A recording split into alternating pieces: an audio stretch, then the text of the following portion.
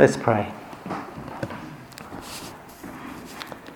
Be with us, Lord, we pray, that we might find truth in your word, hope in your promises, and joy in your salvation through Jesus Christ our Lord. Amen. If you have access to a smartphone, TV, radio, or a newspaper, it's hard to believe that you would be unaware of the boys rescued from the flooded underground caves in Thailand.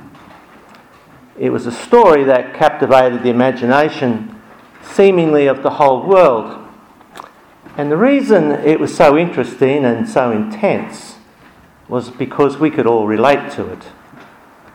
These boys and their coach had made a bad decision to go into the cave when they did. And when threatened by rising floodwaters, well, they simply went in deeper. By the time they realised their predicament, it was too late. They were trapped. There was no way out.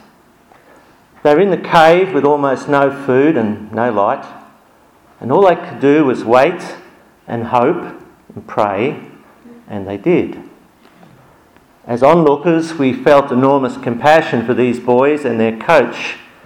And it's not because we know them personally, we don't. It's because their predicament is like a microcosm of our own lives. You see, like them, we've all made some pretty ordinary decisions. Like them, we've pushed on when we should have turned back. Like them, we've found ourselves in situations that seem hopeless. No way back, no way out. We can only hope and pray for a miracle, for a saviour. And as we know, that's not exactly what happened for them, but close. A saviour didn't come, but salvation did. And it came in the concerted efforts of many. Some who came to save the boys were courageous and strong and skilled. Some had technical knowledge and expertise. Some had specialist equipment and resources. Some made cups of tea and sandwiches to keep everyone going. And some, like us, well, we simply watched and we listened and we hoped and we prayed. And when the boys and their coach emerged from the cave, well, the relief and the joy was palpable. Their rescuers, their families, and indeed all who followed the story from beginning to end, well, they were jubilant. And when we read the story of the widow's son in Nain, we get that same sense of jubilation when the unlikely, indeed the seemingly impossible rescue, well, it actually happens. No doubt the mother was overwhelmed with joy and wonder, but so too were the crowd who witnessed what happened. Luke tells us that they were all filled with awe and they praised God. Who is this man who brings the dead back to life? Seems an obvious question. For this is not the concerted efforts of many to rescue the living from likely death. This is the work of one man who, with the touch of his hand and the word of his mouth, restores life to the dead and returns the young man to his mother. Salvation in this instance, well, it has come from a saviour. And like the boys in the cave, salvation could only come from the outside. The boys couldn't rescue themselves any more than the dead could bring themselves back to life. Now, our hope, and indeed our expectation, is that the young man, Jimmy Jones apparently, whom Jesus raised, he lived for many more years and looked after his mum when no one else would. He, after all, was an only son and she was a widow. Likewise, our hope and expectation is that the young boys rescued from the cave will also live productive and joyful lives for many more years to come as well. But for all our hope in life and our joy in rescue, we know that death will come upon all of them and all of us eventually. And no amount of technology or courage or strength or medical expertise or even cups of tea and sandwiches will prevent that happening. And though we don't like to dwell on death, it's not because we don't care. We really do care. We care a lot.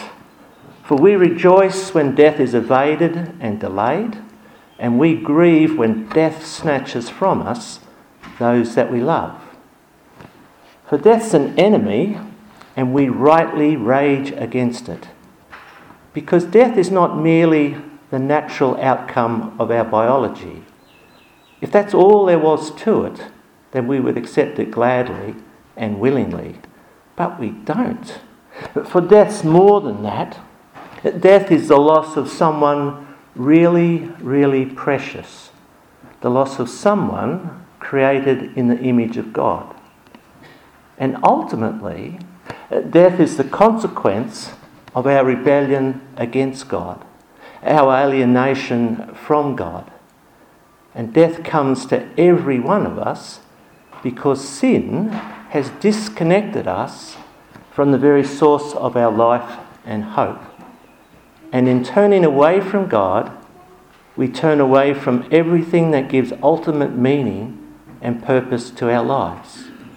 And none of us, not one of us, are immune from that. And like the boys trapped in the cave with no way out, we too, we're trapped in our sins. We keep getting it wrong. We keep repeating the same sins over and over.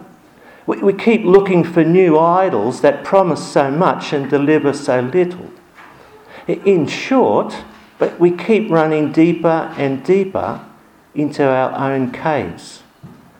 And like the boys in the cave, we too need to be rescued. We need a saviour. A saviour who can deal with our sin once for all. A saviour who can bring us back from death to life.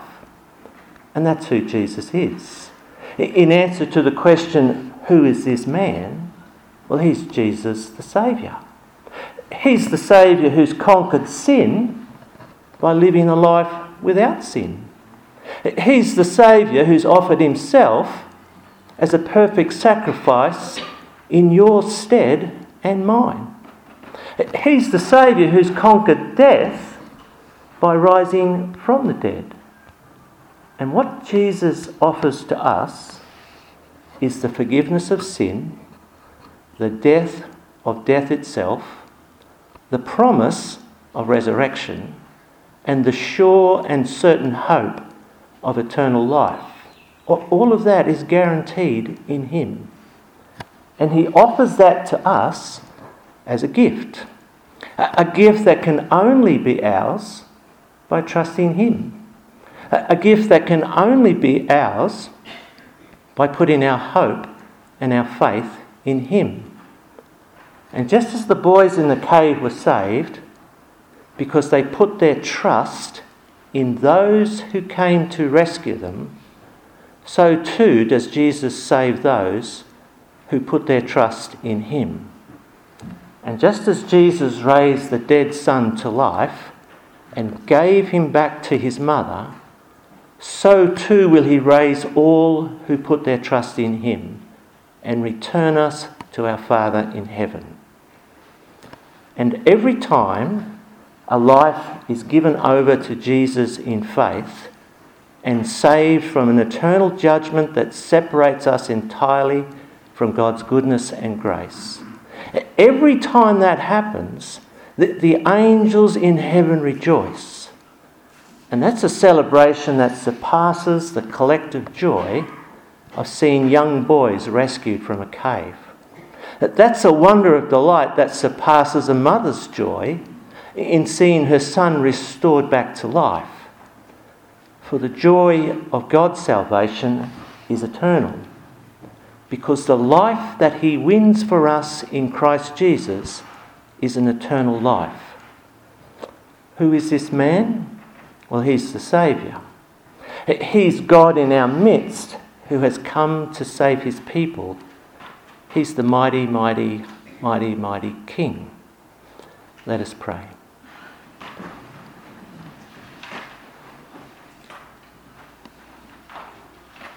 We thank you, our Father, that your Son, Jesus the Saviour, has come to rescue us from the power of sin and the fear of death. Thank you that he freely offers to us the gift of salvation and the promise of eternal life. Help us, Lord, to trust him as our only hope in life and death, and to love him as he has first loved us. Amen.